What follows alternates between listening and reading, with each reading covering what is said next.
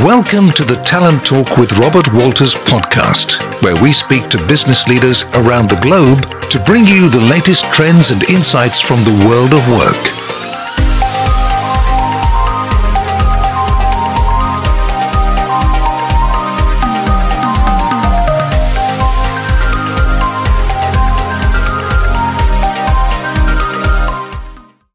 Olá, meu nome é Leonardo de Souza, Country Manager da Robert Walters no Brasil. A Robert Walters, empresa global de seleção de executivos, tem muito orgulho de conversar com a Daniela Dall'Acqua nesse novo episódio do nosso Latam Leadership Podcast. Periodicamente, teremos um convidado para conversar conosco, dividir suas experiências e desafios e, certamente, nos trazer dicas e insights para descobrirmos e explorarmos nosso potencial. Os episódios do Latam Leadership Podcast podem ser acessados em diversas plataformas, como Spotify, Apple Podcasts, Google Podcasts e também em nosso website www.robertwalters.com.br. Você que nos escuta, não deixe de nos acompanhar pelo nosso site e também pelo LinkedIn. Nossa convidada é a Daniela Dall'Acqua, atualmente diretora de RH MetLife Brasil. A MetLife é uma das maiores seguradoras do mundo, líder em produtos de poupança, aposentadoria, serviços para indivíduos, pequenas empresas e grandes instituições. A Daniela tem mais de 20 anos de experiência na área de recursos humanos, com passagem por empresas nacionais e multinacionais, como a própria MetLife, a Pfizer e a Microsoft. Bom, bem-vindo, Dani. É um prazer ter você aqui. Estamos contentes em ter você aqui conversando com a gente hoje. Muito obrigado por ter aceito o convite. Obrigada a você, Léo. É um prazer sempre estar conversando com você. E agora nessa forma diferente, né, de podcast, trocando ideias sobre esse momento tão diferente que todos nós estamos vivendo. Pois é, Dani, estamos conversando hoje, no dia 27 de outubro de 2020, talvez aí entrando então no 8º mês de isolamento social. Como é que você está lidando pessoalmente aí com os efeitos do isolamento? Como é que você está se sentindo aí? Olha, Léo, primeiro, como gestora de recursos humanos, né? Eu acho que recursos humanos foi uma das áreas mais afetadas quando tudo começou, que teve que ter um protagonismo muito grande nessa crise. Gestão de pessoas teve que mudar de uma forma muito rápida para atender a nova necessidade de trabalho remoto, principalmente.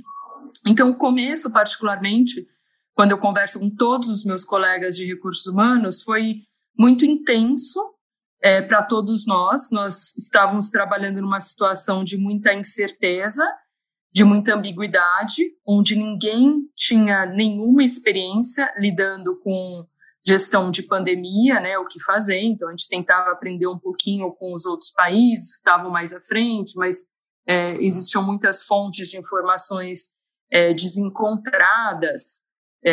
Então, legislação, governos, enfim, visões muito diferentes. Então, o começo foi bastante caótico. Então, foi um exemplo que a gente fala que a gente vive num mundo VUCA hoje, né? Muito volátil, de muita volatilidade, de muita incerteza.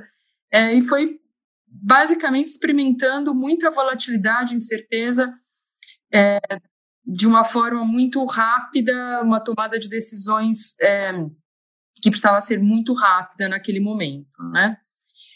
Hoje as coisas já acalmaram bastante, então as pessoas gostam de usar essa frase, né, o novo normal. Infelizmente, acho que de normal não tem muita coisa ainda, mas já está mais aberto, né? A pandemia já tem dados sinal de melhoras na maior parte do mundo, né, em grandes partes do Brasil. A quarentena já está mais flexível e nós nos adaptamos às mudanças que aconteceram. A maior delas, com certeza, o trabalho remoto, né? Então, acho que... E aí, hoje, a gente já está um pouquinho, pessoalmente,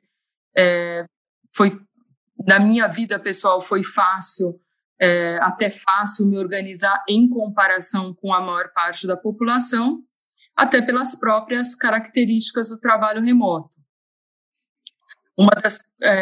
Algumas das pesquisas, né, que foram feitas foram que alguns tipos de atividades se adaptam melhor ao trabalho remoto e outras não tão bem. E, particularmente, né, o tipo de empresa na qual eu trabalho, atividade de gestão de recursos humanos, são atividades que se adaptaram muito bem ao trabalho remoto. Então, nesse ponto, eu acho que eu fui muito mais privilegiada do que grande parte da população que teve muito mais dificuldade de se adaptar. Mas interessante que eu tinha guardado essa pergunta para te fazer, Dani. Assim, a MetLife é uma grande corporação com atividades aí diversas, né, no seu corpo de colaboradores. De maneira geral, né, como é que foi essa transição para o trabalho virtual?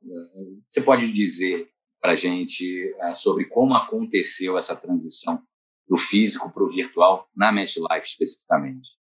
Olha, a gente teve uma grande vantagem competitiva na MetLife Brasil, que há cerca de 3 anos, mais ou menos, nós implementamos um modelo de trabalho 100% virtual o atendimento ao cliente. Então, o nosso call center ele já era 100% remoto. Então, a gente já tinha tido experiência de implementar a gestão de time 100% remoto sem ser no modo crise, né? Que foi o que dificultou tudo dessa vez. Foi sem planejamento muito rápido. Como a gente fez um trabalho há cerca de 3 anos de decidir de colocar uma grande parte dos nossos colaboradores trabalhando 100% virtual, e a gente teve tempo para se planejar, para aprender com erros, acertos, se ajustar, a gente se beneficiou muito. Primeiro, a gente se beneficiou dessa experiência, né, para colocar o resto do pessoal em home office.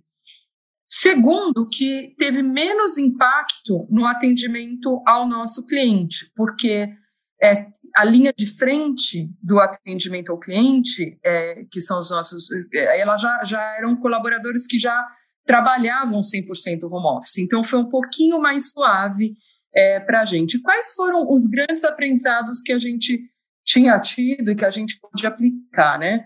O primeiro e o mais importante, eu acho que as empresas estão aprendendo isso agora com as pesquisas que a gente vê, é que a realidade de home office ela é muito diferente e é muito menos uniforme e menos controlada pela empresa do que o trabalho no escritório. Quando você tem um escritório, as pessoas se deslocam até lá, a partir do momento que as pessoas chegam na empresa, elas têm condições de trabalho muito similares, muito parecidas.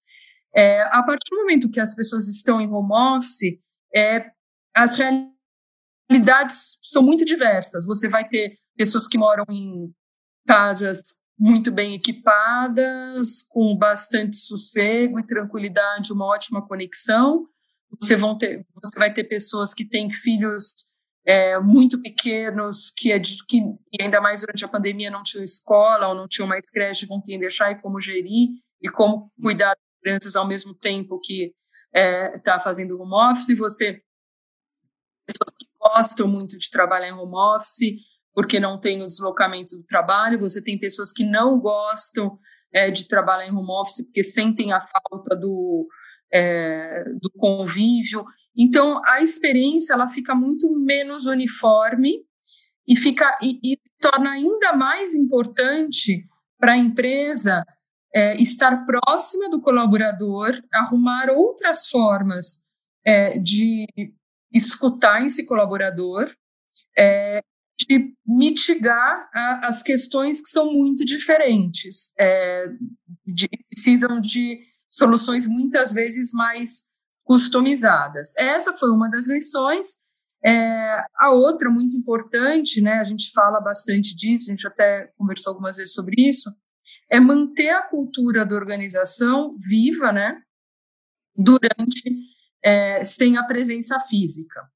A gestão de pessoas também se torna totalmente diferente, então em muitos casos, você vê algumas pesquisas já falando que em muitos casos a produtividade se manteve ou ela foi pouco afetada. Existem outras formas hoje em dia de gerir a produtividade do colaborador, que não mais aquela visão que já é um pouquinho antiga, né? Eu preciso ter o colaborador aqui do meu lado, eu preciso ver o que o colaborador está fazendo, eu preciso ver que horas ele chega, que horas ele vai embora. Hoje em dia não é mais necessário isso, então isso já estava um pouquinho, já era considerado bastante antiquado, mas ainda tinham vários gestores, várias empresas que tinham essa mentalidade. A gente na MetLife já tinha mudado há muito tempo as formas de incentivar os colaboradores, de mensurar a produtividade, de focar realmente no resultado final, que é o atendimento ao cliente, e não fazer mais o micromanagement, né, fazer o microgerenciamento, né, das atividades do colaborador. Então, esses foram alguns pontos até bastante positivos que foram liderados durante a pandemia e que, em muitos casos, a gente acredita que vão ficar, né? Não tudo vai ficar, mas uma boa parte dos aprendizados vão trazer novas práticas. Era um ponto que eu ia também trazer para você, Dani. Você citou agora há pouco uma expressão, né, que há algum tempo aí tornou-se comum, a questão do novo normal, né? Uma outra expressão aí que se tornou comum quando se fala aí dos resultados, do legado que esse período que a gente está vivendo vai deixar, que é a expressão do modelo híbrido, né? E pelo que você comentou agora há pouco, eu estou entendendo que a sua projeção é nesse sentido, né? As coisas elas não voltaram exatamente ao que eram antes, em termos de gestão do trabalho, realização do trabalho, mas provavelmente também não vai ser exatamente como a gente está vivendo hoje. Seria por aí?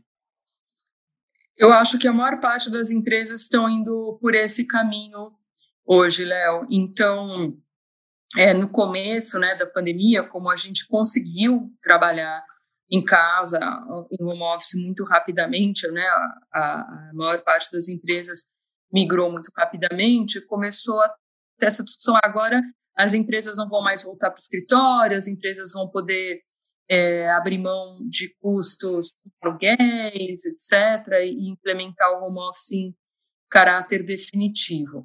Usaram-se até alguns exemplos de outras empresas bastante conhecidas que iriam voltar, não iriam ter mais escritório, e hoje em dia já foi, o discurso já mudou, né? Essas empresas acharam que não é bem assim, que devem ter alguns centros ainda, enfim.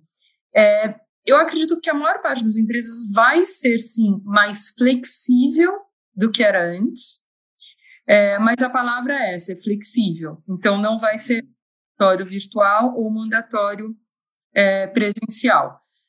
Como eu disse, na MetLife, a gente tem um call center que ele é virtual, ele é 100% virtual, as pessoas trabalham em casa. A gente não deve ter esse modelo para toda a empresa. A gente já tinha um modelo híbrido, o home office já era uma política da empresa, mas a gente acredita que as pessoas vão fazer mais vão fazer o home office, o trabalho remoto, o work from anywhere, né, que eles chamam de trabalho de qualquer lugar, com mais frequência. E por quê? O primeiro que, como a gente falou, a gente deve estar muito atento à experiência do colaborador. E realmente muitos dos colaboradores gostam muito da experiência de trabalhar de casa.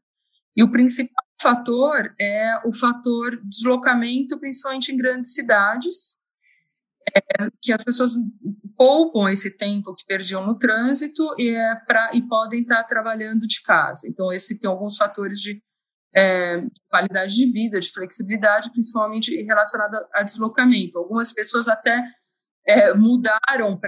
avaliam mudanças para lugares mais longe dos grandes centros, com maior qualidade de vida, porque não vão precisar se deslocar todo dia para o trabalho. Tem uma possibilidade, sim, para as empresas também, de terem algumas economias com facilities, com escritórios, etc. Mas tem um lado muito importante também, primeiro que nem nem todos os colaboradores se beneficiam, veem o home office 100%, de uma forma 100% positiva, né? Então, muitos, dependendo da situação familiar, da situação de moradia, gostam de ir ao escritório e de ter a estrutura que se tem no escritório. Vou falar da MetLife, mas tem várias outras empresas que, além, normalmente grandes empresas, que são as melhores empresas para trabalhar, a gente tinha uma estrutura na empresa muito com vários benefícios para o colaborador que a gente não consegue replicar no modelo virtual. Então, a gente tem massagista, nutricionista, acupunturista, psicóloga, médicos, enfim, tem toda uma equipe de apoio, né, para os colaboradores ali que a gente não consegue replicar por todo o Brasil, por exemplo, que a gente tem na matriz. Alguns colaboradores têm uma internet melhor, uma segurança da informação melhor, uma situação de mais tranquilidade no escritório. Então, depende muito de cada colaborador a experiência dele em home office, né? E as empresas, por mais que a gente tente se adequar, não dá, a gente deu equipamentos de ergonomia, cadeira, enfim, mas você não consegue adequar a casa inteira, né, do colaborador. E o segundo ponto, Léo, é que a presença física, ela ainda tem muito valor. Então, o home office total, virtual, hoje ele foi muito bem visto no momento de crise. E o momento de crise são momentos, situações emergenciais, pontuais e de curta duração. Quem já foi, usando um exemplo bobo, né? Quem aqui participou de happy hours virtuais durante esse tempo, de festas, eventos virtuais, o que tem um certo valor, mas não tem a menor comparação com os eventos presenciais, né? Com essas presenciais, a gente organizou mesmo na empresa, enfim, eventos para clientes, a gente fez eventos gastronômicos, né? No caso, foram muito legais, muito bacanas, mesmo dentro do que era possível organizar, mas a presença física, ela tem muito valor. Então, a gente tem vários momentos que, quando a gente está definindo híbrido, a gente está levando em conta. Então, alguns momentos a tecnologia ajuda muito, mas em alguns momentos a gente ainda tem algumas vantagens em estar sendo feito o trabalho dentro da empresa. Por exemplo, grandes bancos mantiveram um número muito grande de colaboradores presencialmente, porque muita parte dos sistemas, por segurança da informação, não entram via web, são mais via mainframe, etc. É mais difícil pulverizar o acesso. Então, tem empresas que têm segurança de informação. A gente mesmo tem uma área de sinistro que continuou operando presencialmente, um número muito limitado de pessoas, por algumas regulamentações. Tem algumas documentações, enfim, que ainda são algumas atividades que ainda precisam ser feitas presenciais. A gestão de pessoas, em muitos casos, os colaboradores mais júniores, principalmente, né? Então a gente tem menor aprendiz, a gente tem estagiários que precisam de uma supervisão, se beneficiam muito de uma supervisão mais próxima, de uma supervisão presencial, e a própria legislação trabalhista é um pouco menos flexível em relação à supervisão virtual de menor aprendiz, né? E além tem a questão da equidade na empresa.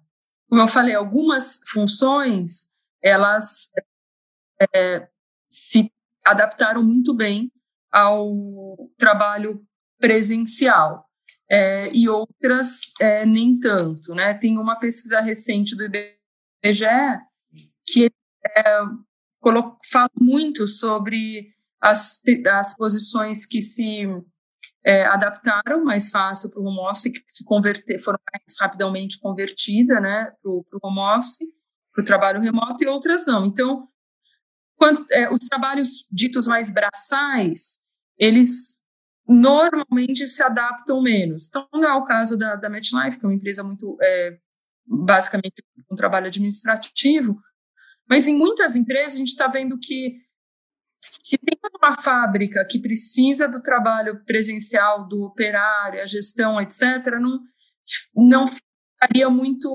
justo se parte da empresa fosse trabalhar presencial e a outra parte totalmente virtual, por exemplo, né? Então, pela própria equidade da empresa, para manter a cultura, etc., muitas empresas, a maior parte das empresas parece estar optando pelo modelo híbrido.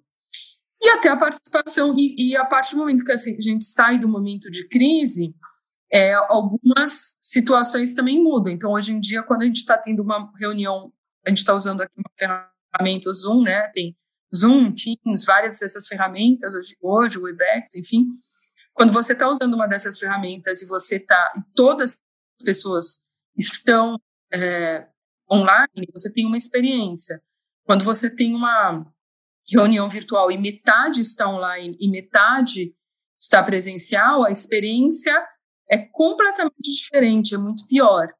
Em alguns momentos, parece que a presença física ela é muito, muito importante. Até porque leva a outro assunto, né, que é a robotização e o excesso de tecnologia nas funções, porque esse modelo também, em muitos casos, acabou acelerando a robotização de algumas informações que agrava ainda mais a falta de posições em aberto hoje, né, na economia, que é infelizmente um legado bastante negativo da pandemia, né, o mais negativo.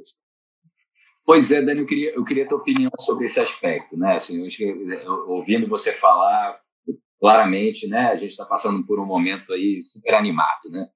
Então, desafios relacionados à manutenção e promoção da cultura, das corporações, a gestão do trabalho, políticas de reconhecimento.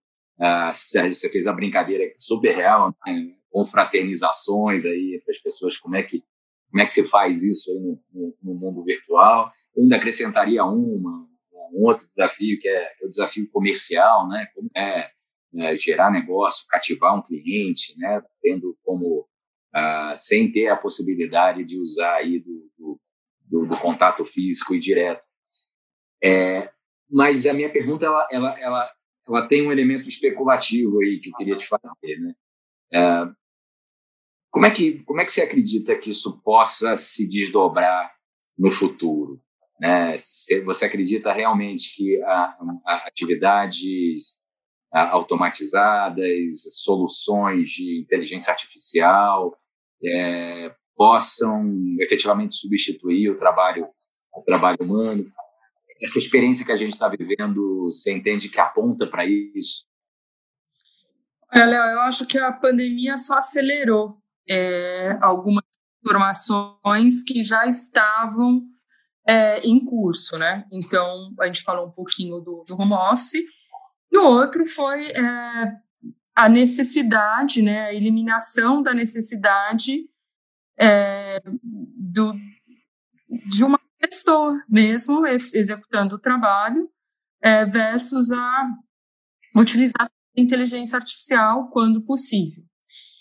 Então, isso com certeza está acontecendo, até que foi acelerado, né, pela pandemia. Eu acho que em todos os setores isso tem acontecido. Então, eu falei de call center, né? Em call center, hoje já é muito diferente do que era uns anos atrás, né? Hoje, qualquer empresa que você liga vai ter uma URA, vai ter uma central, você vai digitar vários números até conseguir falar com um ser humano, né? E normalmente vai ser só para as questões de complexidade maior, né? Então tem todo um menu, né, que muita gente não gosta e não é tão inteligente assim ainda, inteligência artificial, enfim, mas é um que é evidente para todos nós como usuários, né? Quando a gente sempre se depara com isso.